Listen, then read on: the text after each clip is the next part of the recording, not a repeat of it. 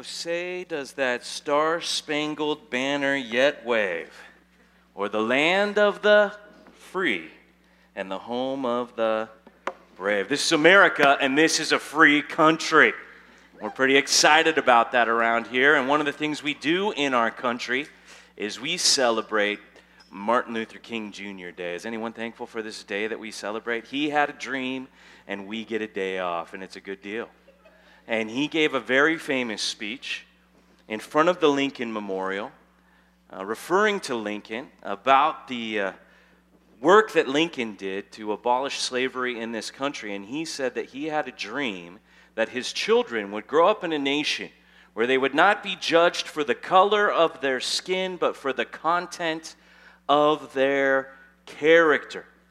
And we still have that dream here in America today, that the melting pot of the nations would not be a place of racism, but where everyone is embraced as a part of the red, white, and blue. It's a noble freedom that we celebrate on Martin Luther King Jr. Day. But the problem is, here in America, is this freedom has now gone to a new level, and it's happening right now in our lifetime, that not only is every citizen of this nation free, but you as a citizen are now free to do whatever you want to do.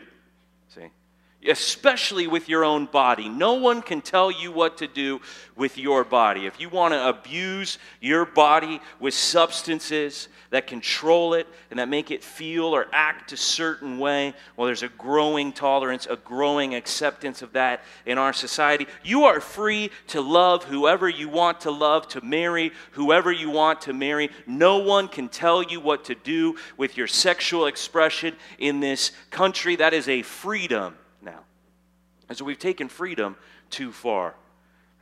Yes, we are against slavery. Yes, we want everyone in this nation to be free, but now you're free to do whatever is right in your own eyes. And this is a big problem in our nation right now. And it's actually a big problem in the church. Have you noticed this? That it's usually when people are getting closer and closer to sin that they start talking about how awesome their freedom in Christ is. And it's usually right when they're about to cross the line into something questionable that they start bringing up the Christian liberties that we all enjoy in Christ and how we're free from the law. And there becomes this idea that you and I, because we are free, we can do whatever we want to do, even as Christian people. Well, Jesus also gave a speech on freedom. And it's a speech we're going to look at here this morning. And in Jesus' speech, he said, if the Son has set you free, then you will be free indeed. He promised a real and true freedom.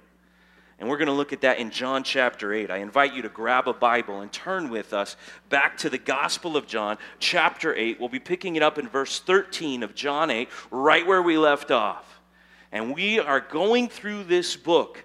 And I am absolutely enjoying studying the Gospel of John with all of you. Anybody else here enjoying this study as we work through the Gospel? A smattering of applause for the Gospel of Jesus here this morning.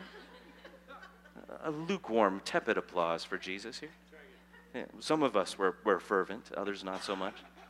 But we're enjoying this. And this is what's great. If you have been here for the 5 months that we've been studying the Gospel of John now in chapter 8, today you're going to see a lot of the themes that we've been looking at, that we've preached on, repeated as if they're very important, as if they're not just worth looking at once, but again and again to make sure that they get all the way into our heart and out into our life. And if you're just joining us here at Compass Bible Church, well, this is a bread and butter Sunday because you're going to hear a sermon that sounds like a lot of the sermons that we hear here as we go through the Gospel of John, because there's some things that Jesus keeps saying over and over again, as if people aren't getting it, but they must get it. And so he cannot move on from it. I mean, Jesus, we find out, didn't just come and it wasn't just all happiness. I mean, yes, some people got saved. Yes, some disciples started to follow him. But we find out that Jesus went straight to the intersection of belief and rejection. And there was perhaps no more controversial figure than Jesus Christ himself, loved by some and hated by others. Some who would give their lives for him, and some who wanted nothing more than to take his life. And so we find a lot of controversy. maybe more than some of us thought there was about Jesus. We found here in the Gospel of John, and we get thrown right back into the controversy as Jesus and these Jewish leaders are going at it again. Start with me in John chapter 8, verse 13, and we're going to read all the way to verse 36. Let's pick it up here in this dialogue that Jesus is having in the temple with the crowd and his enemies. So the Pharisees, the enemies, said to him, "You are bearing witness about yourself. Your testimony is not true." And Jesus answered, "Even if I do bear witness about myself, my testimony is true. For I know where I came from and where I am going. But you do not know where I come from or where I am going. You judge according to the flesh. I judge no one. Yet even if I do judge, my judgment is true.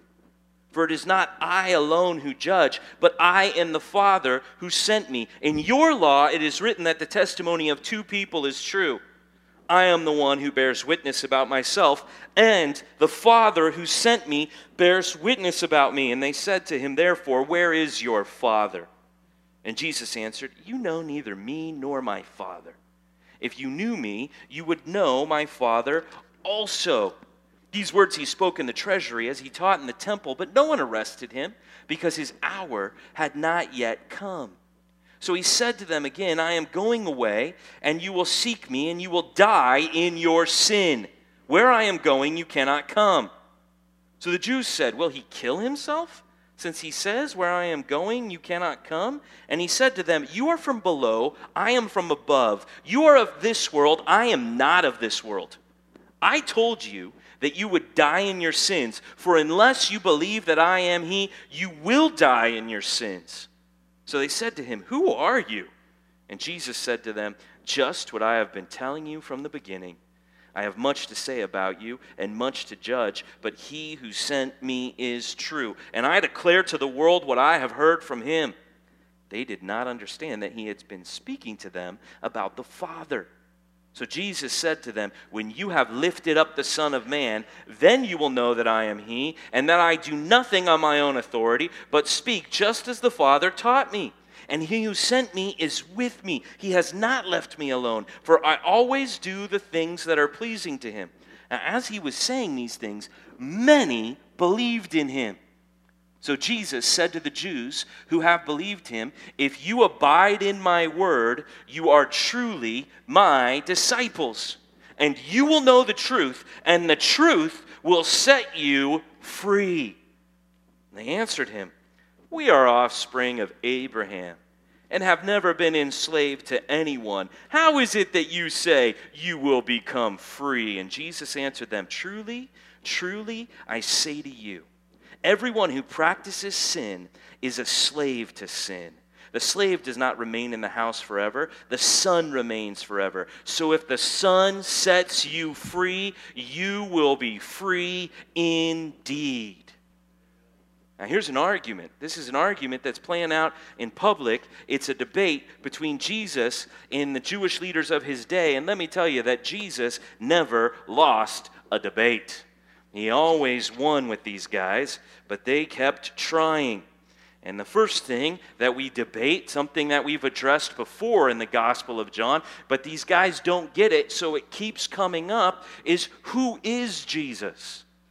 And he can't claim to be God all by himself because he needs someone to testify, to witness to who he is. And so they're trying to say, well, we can't believe your claims to be God because you're saying it about yourself and you need other people to witness about you.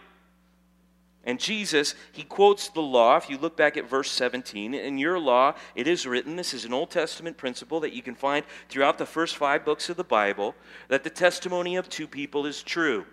That the way it worked is that no one should be found guilty, no one should be convicted without 2 or 3 witnesses. And that's the principle that they're trying to bring up on Jesus here, is they're trying to say to him, hey, you're telling us you're God, you're acting like you're deity, well, you can't witness about yourself. Who's the other witness? And Jesus' answer over and over is, my Father is the witness. My Father. And in fact, this is the first time that Jesus goes so far as to say, hey, even if it's just me witnessing about myself, that doesn't mean it's not true what I'm saying about myself. Like, I know where I came from. I know where I'm going. I know who I am. I'm telling you the truth. But if you need another witness, which you won't accept him because you don't accept me, let me tell you who the other witness is. It's the Father in heaven who sent me.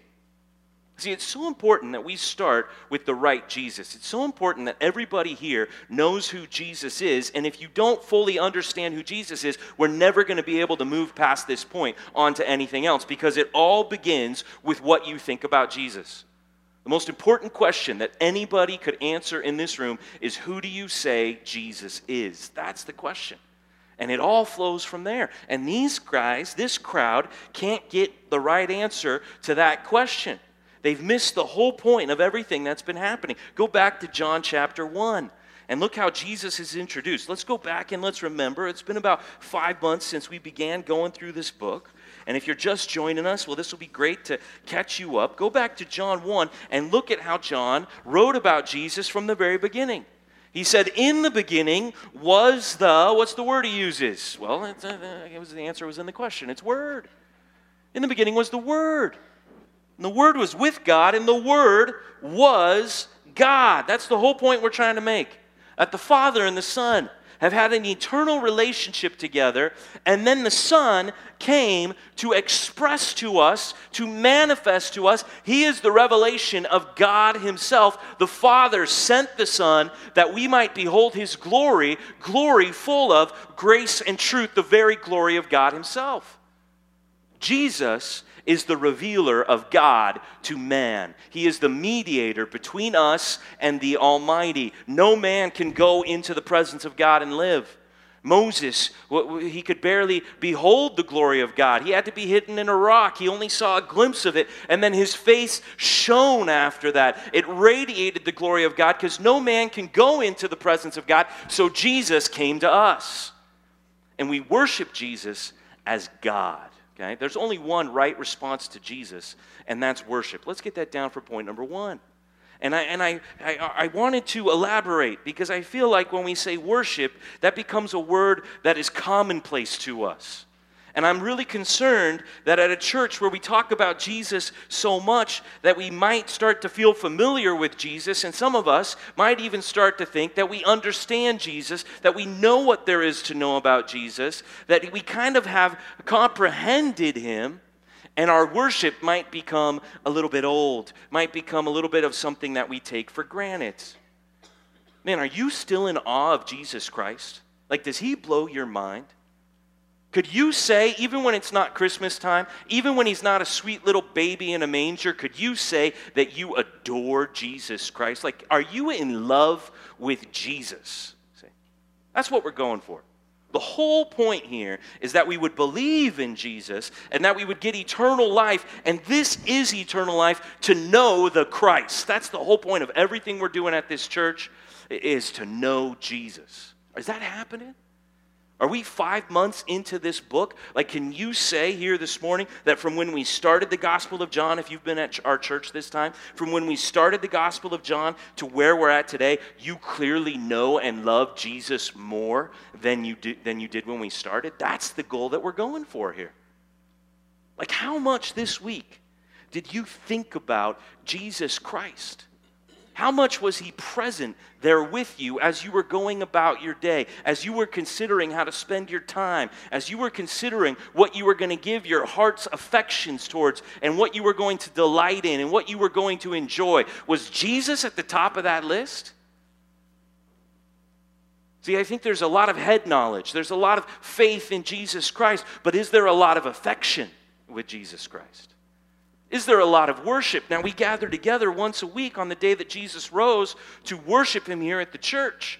But that shouldn't be the only time that we're worshiping him. No, we worship in spirit, from our soul, and we worship in truth from the Word, and we do it all the time. It's the essence of our life. That is what eternal life is, a knowledge of Jesus that requires a response of worship. I can't help but worship. I have to worship Jesus, or I'm going to get cranky, is the attitude. Like, I want to know more about him. I want to be blown away by him. I mean, I hope we haven't gotten used to the idea, something that we've learned a couple of times throughout the Gospel of John, that Jesus created the world. That Jesus, right now, the reason The world is still spinning the way it should be, and the sun and the moon and the universe is all still going in orbit, is because Jesus is upholding it. How? By the words that come out of his mouth. By the power of his expression, the universe was formed and is sustained. And he can turn water into wine like that. He can heal a man like that. He can feed 5,000 like that. He can walk on water. This is Jesus Christ. We should be in awe of him, and yet then he wants to come down and he wants to live as one of us, and he wants to seek out this woman, a Samaritan woman, a person the Jews would have looked down on, a half-breed. They would have been racist towards this woman, and she was a questionable woman of character.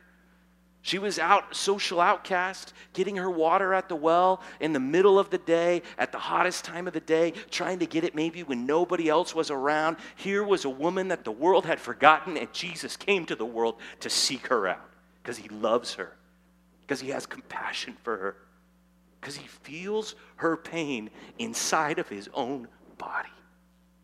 Do you love Jesus? Are you adoring Jesus, that he loves you? Does that matter to you?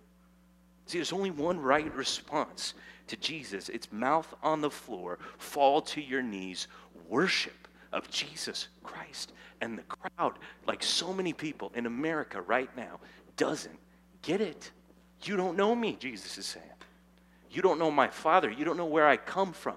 You don't know where I'm going. And it's all about knowing me, Jesus says. And then he says, and it's not just like your life would be better if you knew Jesus. It's not just like, hey, we think this is like the next level for everybody in 2016 if you know Jesus. No, here's how Jesus rolls. Here's the kind of thing that Jesus says. You're going to die in your sins if you don't know me. That's what Jesus says.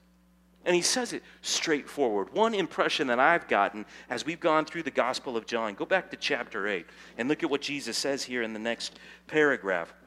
In verse 21, one impression I've got from a lot of people, some of them who have just joined us in these last couple of months as we're going through the Gospel of John, is Jesus is pretty straightforward. Anybody want to say amen to that? Like, there's not a lot of bushes that we're beating around here in the Gospel of John. Like, we're just telling it like it is, and you can take it or you can leave it. In fact, sometimes we've been forced to admit that Jesus is saying things on purpose to raise a ruckus. He is being incendiary. He is being inflammatory. Like he wants to stir it up. That's what he's doing. There's no other way to say it. Like Jesus speaks with a commanding authority like no one else has ever given a speech in the history of the world. Now, when they sent people to arrest Jesus, to go and get him, because he's in public, he's in the temple, he's saying whatever he wants to say against the religious leaders of the day out in public, and they send men to arrest him, and the men come back and they don't have Jesus. And they're like, why didn't you bring Jesus back? Because nobody speaks like this man. Like if you just heard him, you tremble a little bit. It shakes you up from the inside out. Like it causes you to reconsider everything you thought you knew when you hear Jesus speaking. I mean, there's an authoritative straightforwardness about Jesus Christ that many Christians today is a foreign idea in their mind. No, I thought Jesus was easy acceptance. I thought Jesus was just cool with us however we are. Here's the real Jesus. If you want to get into the Gospel of John, if you want to see who he is, this is what Jesus says. Where I'm going, you cannot come. And this is so ironic. Look at verse 22. So the Jews said, will he kill himself? Will he commit suicide?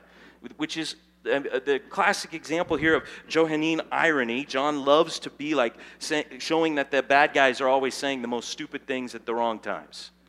Is he going to kill himself? As what are they plotting to do while they say that? Kill him? Oh, is he going to kill himself? Like they're not even plotting to kill him?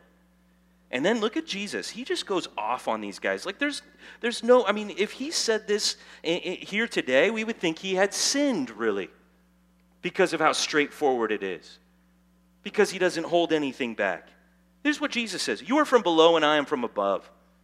You are of this world and I am not of this world. I told you that you would die in your sins. And you know what? Unless you believe that I am he, you will die in your sins. Hey, Jesus, where's the love, man? You see how maybe the version of Jesus that we're running around with in our brain doesn't match the version of Jesus that is right here on the pages of Scripture? No, hey guys, I'm tired of having this conversation, and I've told you before, and let me tell you again, that there's only one way out. You have to believe that I am God. You have to believe that I am He. And if you don't, let's not beat around the bush. Let's make it very clear here this morning. You either believe in Jesus or you die in your sin. That's what He said. That's what He said. There's only one right response to the understanding that we have sinned, to the understanding that we have fallen short of the glory of God, that we are not perfect people. And the one response to that is we put our faith in Jesus Christ. That's the one thing we can do. Let's get that down for point number 2. Point number 2 here. The right response to sin is faith. It's belief in Jesus Christ, starting with the fact that He is God, that He was sent by the Father. But then as we continue on in the paragraph, we get very specific as to what we are supposed to put our faith in. As the thing that's the highlight of everything Jesus did, He's God, He lived a perfect life, He rose from the dead. But here's the centerpiece of it all in verse 28. So Jesus said to them, "When you have lifted up the Son of Man."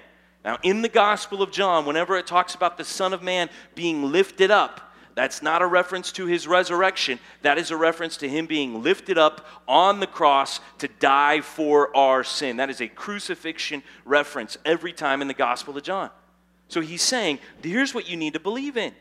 You need to believe that the Son of Man is going to be lifted up. In fact, you're going to lift me up.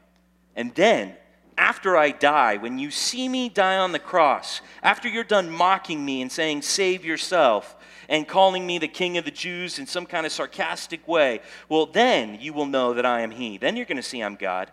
And then I do nothing on my own authority, but I speak just as the Father taught me. See, when I die, that's what you're going to realize, that I'm God, and you're going to believe in me. I mean, here's Jesus prophesying that some of His enemies, that He's saying, unless you believe in me, you will die in your sins. Now here He is prophesying that some of these people who are so against Him and want to kill Him, when He dies, they will believe in Him, and then they'll understand who He is when they see Him lifted up. And I hope you have put your faith in the death of Jesus Christ on the cross.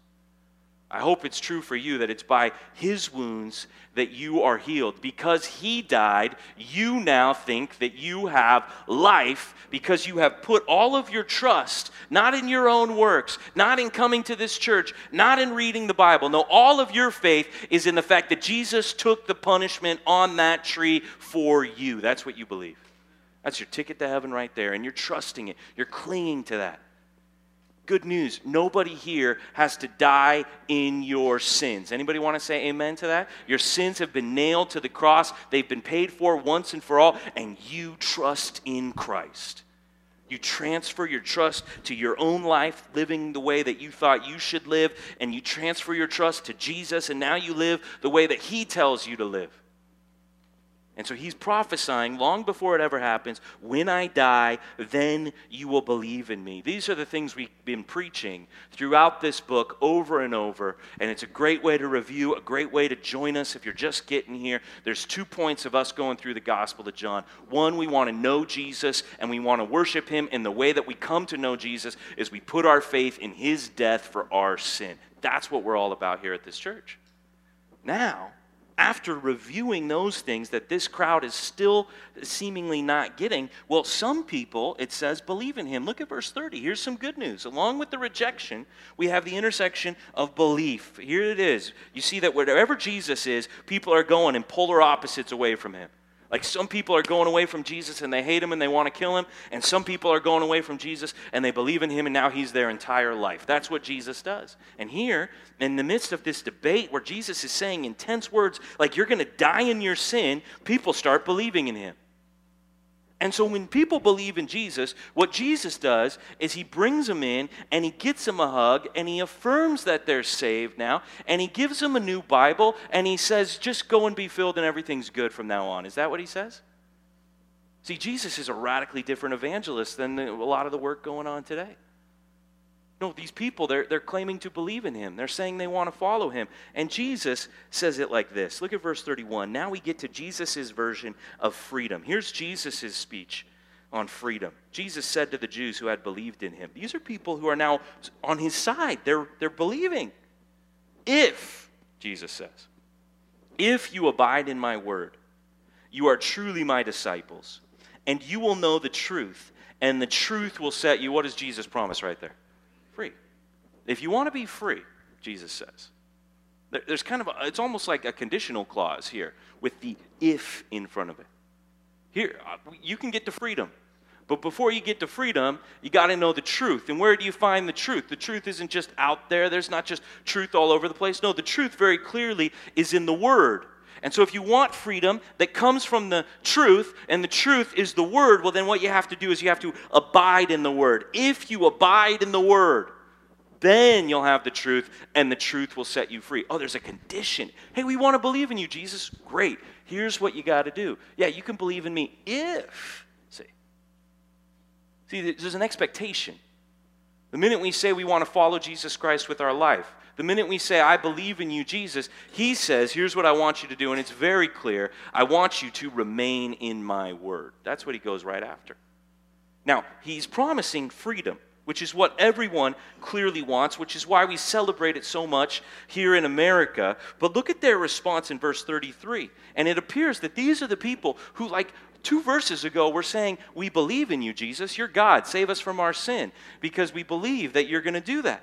Well, now look what they're saying. They answered him, hey, we're offspring of Abraham. We're Jews. We're descendants of the nation of Israel. We have never been enslaved to anyone. How is it that you say you will become free? Now, that has to be one of the statements that I cannot understand the Jews, out of all people on planet Earth, the Jews are saying they've never been in slavery? I mean, just think about that for a minute. Just let your mind wander, my friends, back to the pages of the Old Testament, back to this land called Egypt. What do we call that? I mean, the whole nation came out of slavery. That's the whole point, is that God delivered you out of slavery, and he set you free. But now what about King Nebuchadnezzar? What about the Babylonians? What about 70 years of exile where you weren't in your capital city? Hey, knock, knock, Jews. Hey, hello, McFly, anybody home? The Romans are over you right now at this time. You don't even rule yourselves. You've got puppet governors. The Romans are over you. Do you see the pride here? Do you see the audacity? Do you see how we're thinking one way and Jesus is talking about another way? Welcome to America, my friends, the land of the free.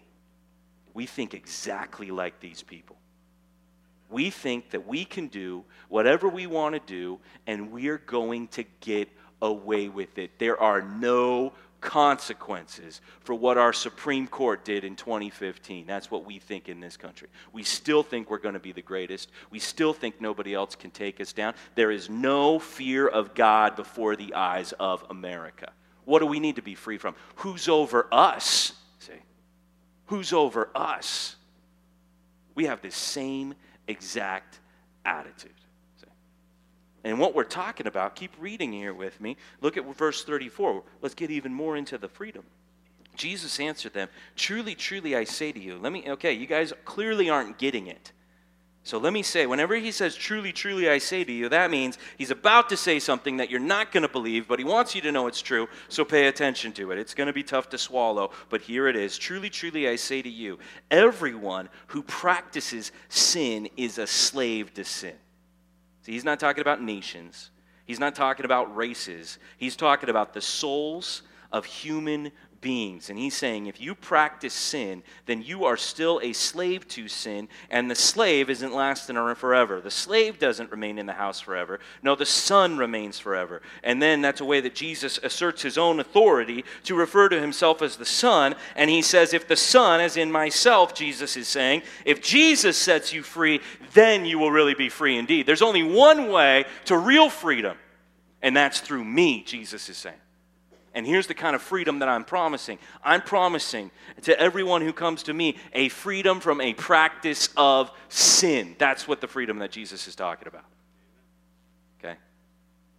Now, if the Son has set us free, then we are free indeed.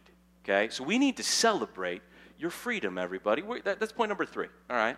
Let the good times roll. Let's celebrate the freedom. okay? But I've only lived in Huntington Beach now for a year and a half. So I'm not really a local yet. I'm working on my local status. I'm trying really hard, right? But I already, by far and away, have a favorite day of the year in Huntington Beach. It's the 4th of July. That's my favorite day. First of all, there's this parade that I really enjoy. One float in particular I was really pleased with, right? And then, as if like a massive parade, there's nothing like it. If you've never been to the parade here in Huntington Beach, the amount of people that come out from this town to be a part of this event, it's overwhelming. Like, oh, this is what's going on in all of those houses. These people, it's powerful to see the community come together. But not only do we celebrate in the morning, no, at night we start blowing stuff up. And I have never experienced explosions like 4th of July in Huntington Beach. Even when it was illegal, nobody cared. Nobody cared. I came in like a complete noob, like a tourist, like an out-of-towner just moving in just a few weeks before, and my kids are freaking out. It sounds like we are in the middle of a battle zone.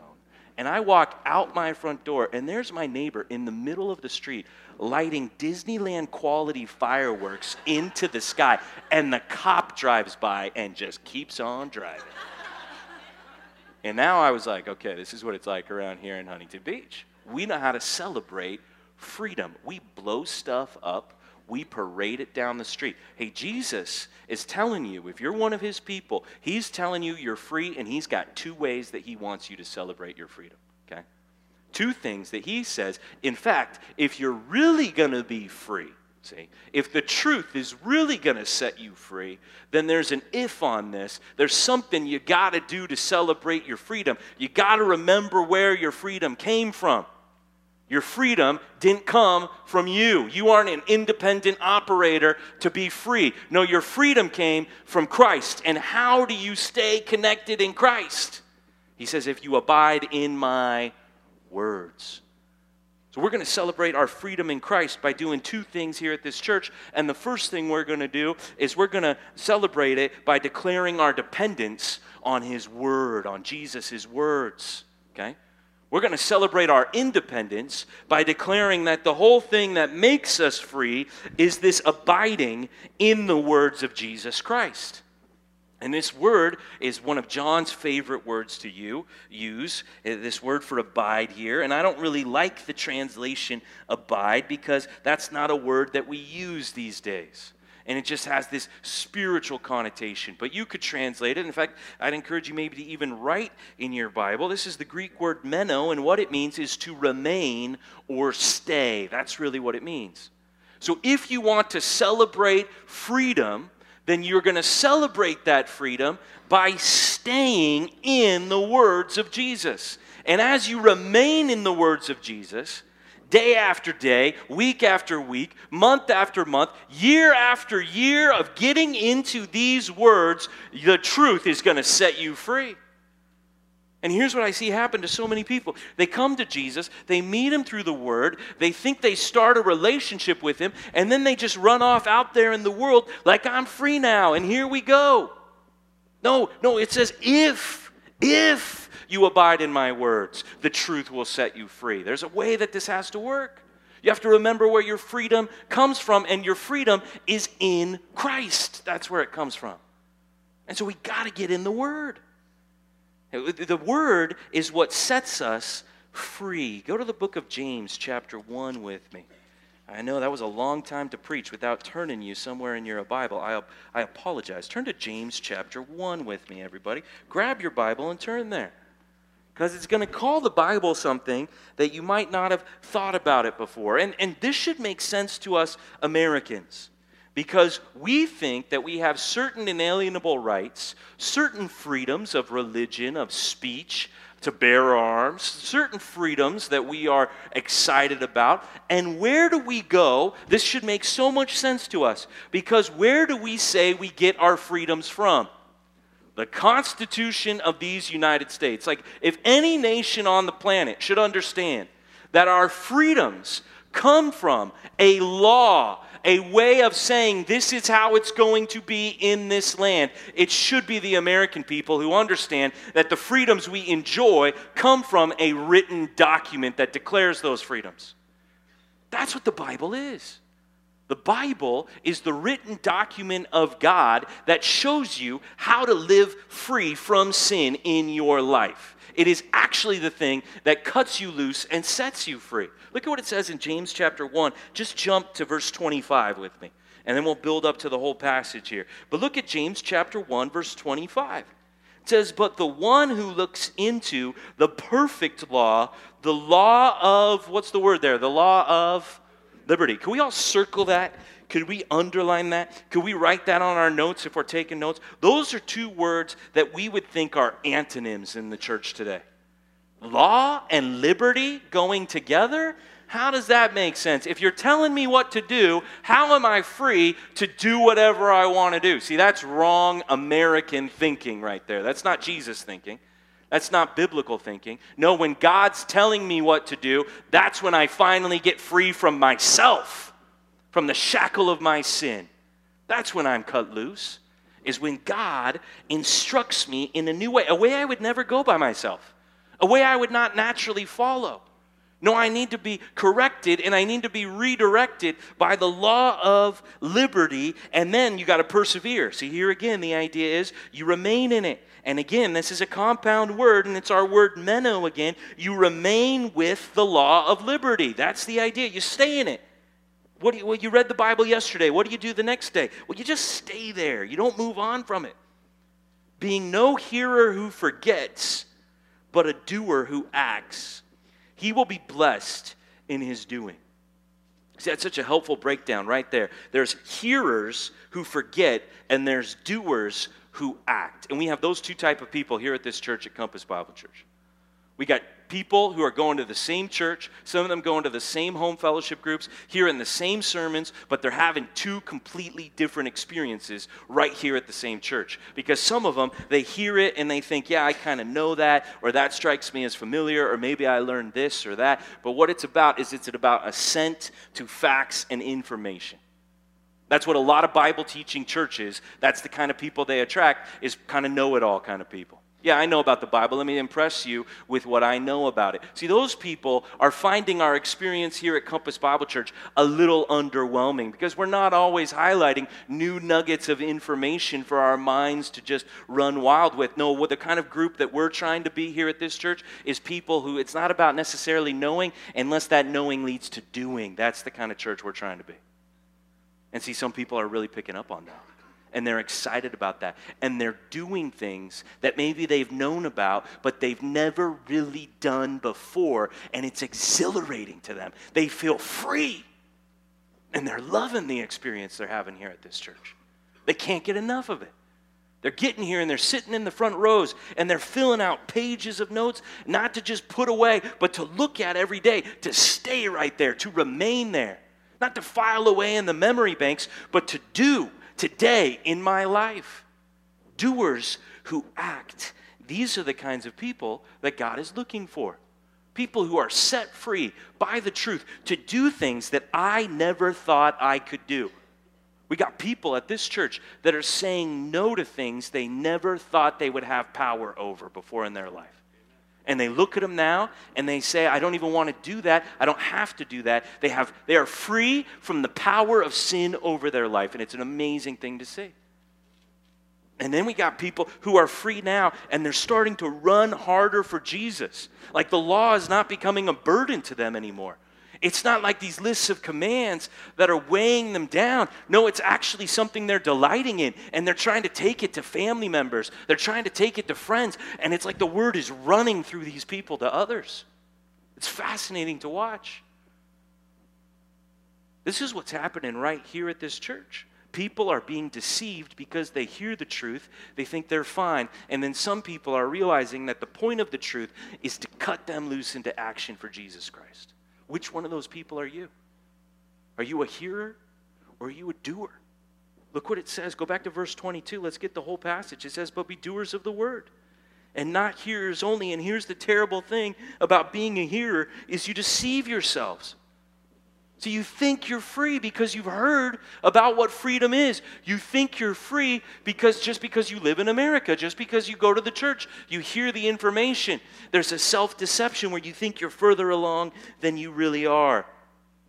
But it says in verse 23, if anyone is a hearer of the word and not a doer, he is like a man who looks intently at his natural face in the mirror. For he looks at himself, and some of us, when we look at ourselves in the mirror, there is a lot of work to do. And he looks at himself, and he goes away and at once forgets what he was like. Some of us can't afford too many days like that. But the one who looks into the perfect law, see, now we're not talking about a mirror. Now we're talking about the mirror for our hearts. Now we're talking about the thing that cuts straight to our soul. Now we're talking about the truth, which sets us free, which tells us who we really are and empowers us to stop being that old person and to be somebody new in Jesus Christ. That's what this book does. It's the law of liberty. Now, I can try as hard as I want. I can talk about it as many times as it comes up in the scripture. I can do all these, like this, now we're going to read this, and then let's all read this, and then let's go read this. I can try to be the biggest cheerleader to get everybody to read their Bible here at this church, but I can't make anybody do it. Unless you want to, for your own sake, for your relationship with Jesus Christ, unless you personally want to remain, stay, abide. I just want to live in the words of Jesus. Unless you want to do it, this church is going to be kind of a rough experience. Because it's going to be like the pastor and the small group leaders and your friends. There's all this external pressure to get into the Bible here at this church. Let me ask you, is it external pressure to get in the Word, or is it internal delight to get into the Word? Which one is it for you? You want to know where you're at with Jesus Christ? How do you feel about hearing a sermon? How do you feel about reading the Bible on your own? How do you feel about talking about the Bible with other people? Pressured to do it? Like this is what we have to do? Or this is what I do because it sets me free and I can't get enough of it and I just want to stay here in the Word? Which one is it? See, we're doing this thing right now. We're doing Scripture of the Day all the time. You got your handout? Pull out your handout there. And open it up and flip it over to the back. If you're taking notes, just flip it over. If you haven't been taking notes, well, you just look at this real quick. Because we do this thing called Scripture of the Day. And we don't always talk about it. We don't always promote it. But it's always happening. And so far, we're not trying to make it a burden. Like we are purposefully trying to make it accessible. Like I've got some zealots here at this church sending me emails and attacking me because we're not reading more Scripture. I thought this was Compass Bible Church, man. And I'm saying, hey, let's get everybody on board. We're just going to read 5 chapters a week. We're just going to read 1 chapter Monday to Friday until we get a sense that everybody's doing it.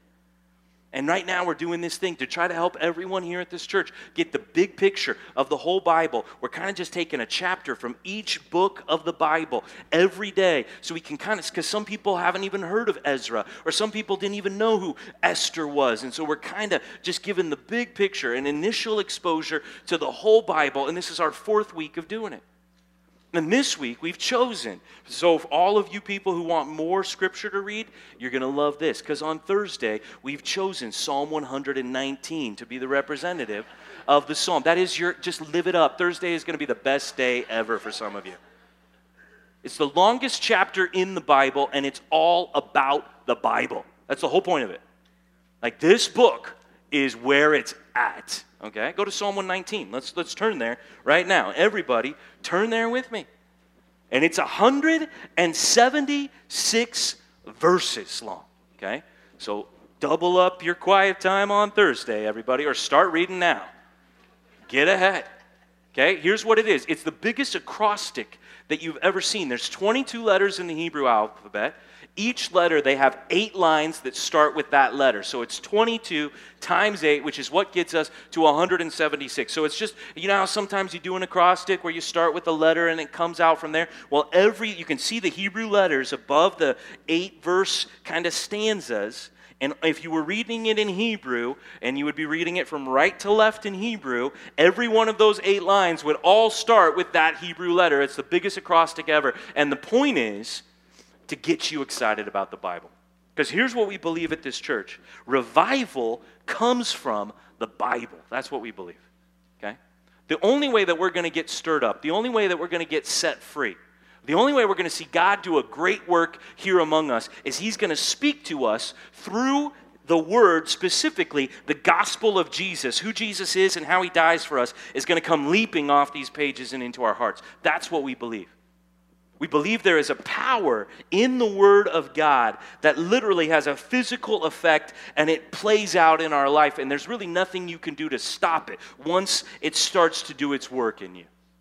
We think this is the power. I was at one of our home fellowship groups this week, and I shared with them a story that once when I was working at a church, the first church I ever really worked at, and not my dad's church where I was an intern, but this was like I worked at this church. And over time, the church seemed to be going. I was starting to get concerned about the direction of the church.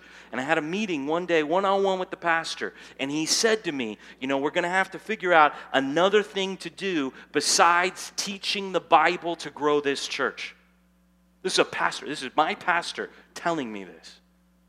And I don't know what I acted like on my face. I forget what I said the rest of that conversation. But the first thing I thought in my head is, I got to get me and my wife out of this church.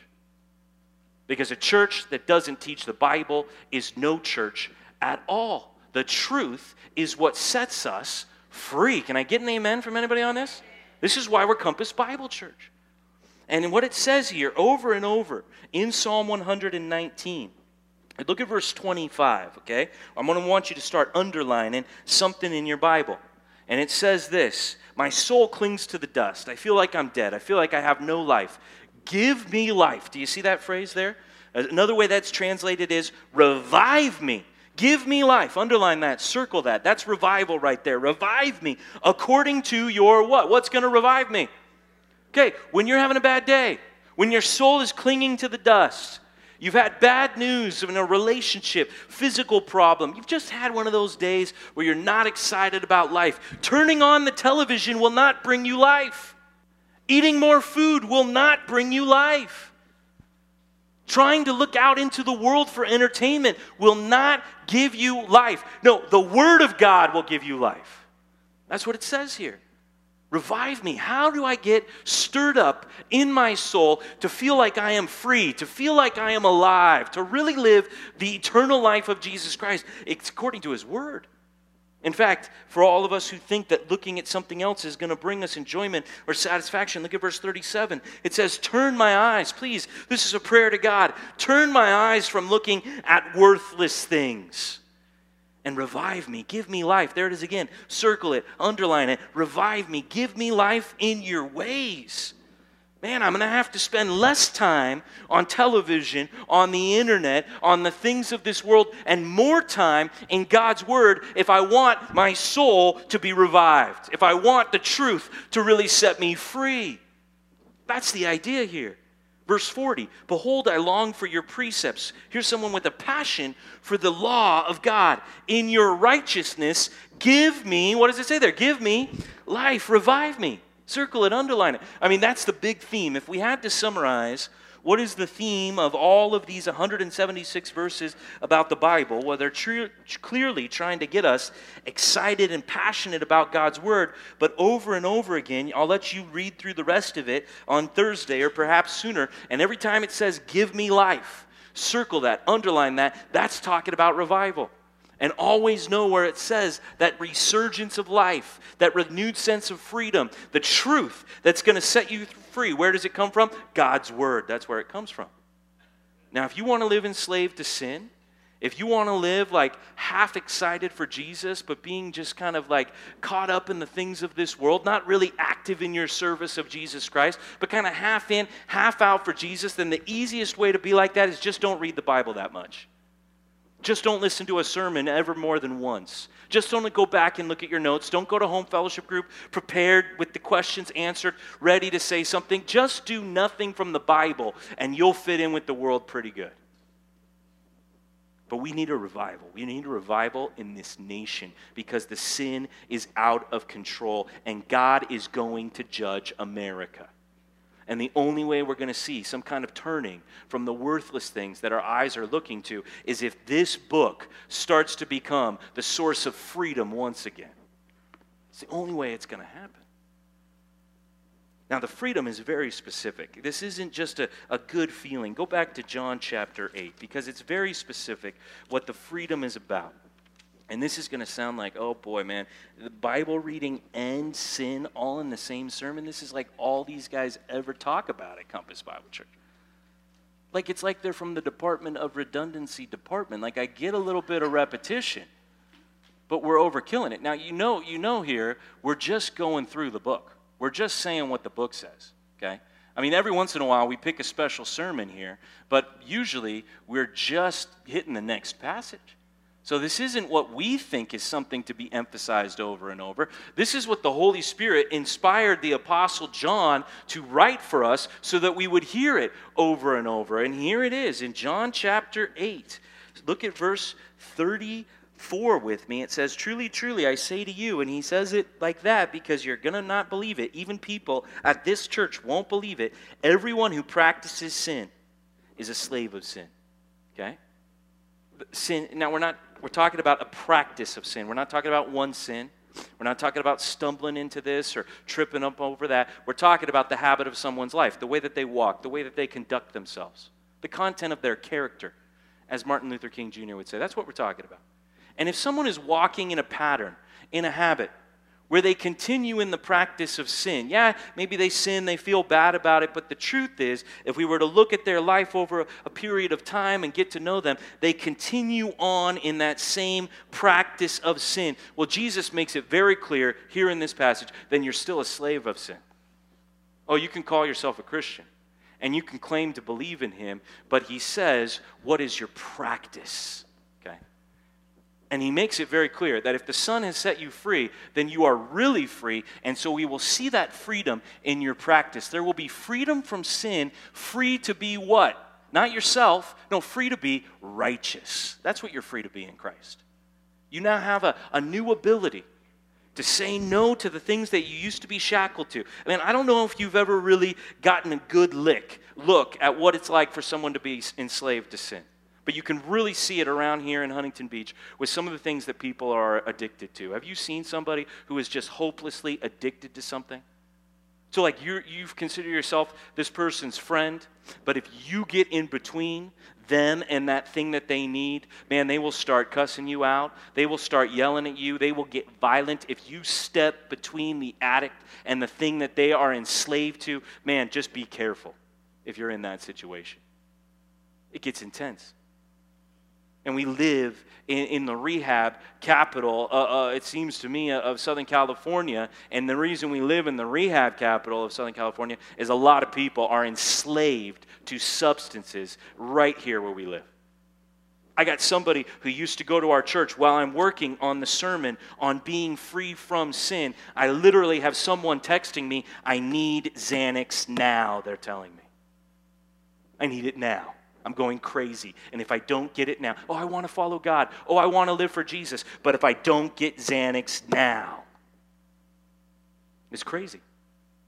When you see what it's really like, when the veil is taken off, and you see that this person, even if they kind of want Jesus, even if they don't really like the way their life is going, they cannot stop. They are enslaved to their own sin. It's heartbreaking when you see it up close. It's tragic. And Jesus is saying, if you are still enslaved to sin, if that is your practice, if you would like to change, but you can't change, see, then you haven't been set free. Not really, not free indeed. Go to Romans chapter 6, and we'll see that Paul elaborates on this idea here in Romans chapter 6. Look at verse 15. Romans chapter 6, verse 15. Notice the heading here of slaves to righteousness. This is something the Scripture makes incredibly clear. In fact, it's too clear for some people. That you are either a slave to sin, that's either your master, that's the pattern that you follow, or you are a slave to righteousness. There is no in-the-middle slavery. You are either a slave to one or the other. And that is the proof of whether your belief in Christ is really genuine or not. Because if the Son has set you free, then you are free indeed. And you can practice righteousness, not perfectly. Seems like every time we try to say we expect people who are Christians to live righteously, the complaint right away that we get is, well, you're not saying anybody's perfect. I have never said, nor has any pastor ever said, no one who has preached from this pulpit has claimed that anyone here is perfect or even can be perfect. That's not what we're saying. That's a gross exaggeration of what we're saying. That's bouncing from one extreme to the other. No, what we're saying is the pattern of your life can really change. That's what we're saying. You can really be a new person. You can be the kind of person that needs Xanax now, and you can never need it again. That's what we believe here at this church. That's the power of Jesus Christ. And if you don't believe in that power, you don't believe in the gospel. Because the gospel is the power to set you free. And you will be free indeed. Look what it says here in Romans chapter 6, verse 15. What then? Are we to sin? Hey, we're free now. We're not under the law. We're under grace. So should we just go sin? By no means. Absolutely not. Do you not know? Haven't you understood? If you present yourselves to anyone as obedient slaves, you are slaves of the one whom you obey. So if you obey sin, which leads to death, you're a slave of that. Or of obedience, which leads to righteousness, you're a slave to that. So thanks be to God. Let's worship Jesus. Let's praise Him. Thanks be to God that you who were once slaves of sin have become obedient from the heart to the standard of teaching to which you were committed. Can I get an amen from anybody on that? Thank the Lord. Man, I used to be a slave to sin, and now I can obey God from my heart. I can really do it. I want to do it because He set me free to be righteous. Verse 18, and having been set free from sin, have become slaves of righteousness. Now, I'm speaking in human terms because of your natural limitations, because this is hard to get. For just as you once presented your members as slaves to impurity, remember when sin used to be the course, the pattern of your life, to lawlessness, and it led to more lawlessness, and it just got worse as you were going towards death, and it was spiraling out of control. Now present your members as slaves to righteousness. This is something you can do. You're free to do it. Leading to sanctification, to a real position of life where you are becoming set apart from sin and more like Christ in His perfection. For when you were slaves of sin, you were free in regard to righteousness. So we have this idea that freedom is me doing whatever I want. No, freedom is when you cannot do whatever you want. That's what freedom is. And it's you now being able to do what God commands you to do. What is right? What fruit were you getting? Hey, where was all that slavery of sin getting you? At the time, from the things of which you are now ashamed. Hey, the end of those things is death. But now that you have been set free from sin and you are a slave of God, now you produce this fruit and it leads to sanctification. And the end of this is eternal life. For the wages of sin is death, but the free gift of God is eternal life in Christ Jesus our Lord. And let me tell you this. If you know Jesus and you worship Him, and you believe in Him, that He died for your sins, and He rose again, then let me tell you what, I don't care what some Christian says. I don't care what some church says. I don't care what America says. Let me tell you what Jesus says, that you are really free. And don't you let anybody, including yourself, tell you differently. If Jesus says you are free, then you are free indeed. What if every person at this church who claimed to be a Christian really lived this week like they were free from the shackles of sin? Like we could really say no to our own temptations in the power of Jesus Christ. And every day we got up and we cling to this word. And we say, I don't want to turn away from it. I want to stay here. I want to remain here because here is the revival. Here is the power. Here is the energy to do righteousness. Real freedom. So I think our second dash here is with the practice of righteousness. We're going to celebrate freedom here at this church. The real freedom. The freedom that Jesus entitles us to. And we're going to celebrate it by staying right here in the words of Jesus. Every single day, every single week. We're going to go away on a weekend, and we're going to do it 4 times in one weekend because we just want to stay in the Word. And then we're going to walk in a pattern of righteousness, free from sin, ready to live the way that Jesus calls us. America is not the land of the free. Oh, don't get me wrong. I love America, and I love to see the Star-Spangled Banner waving. But America is not the land of the free. No, America is the land of the fake freedom, where so many people are slaves to their own desires and they cannot stop. No, the land of the free is coming. It's in the New Jerusalem, where there will be no sin and only righteousness, and you will be there.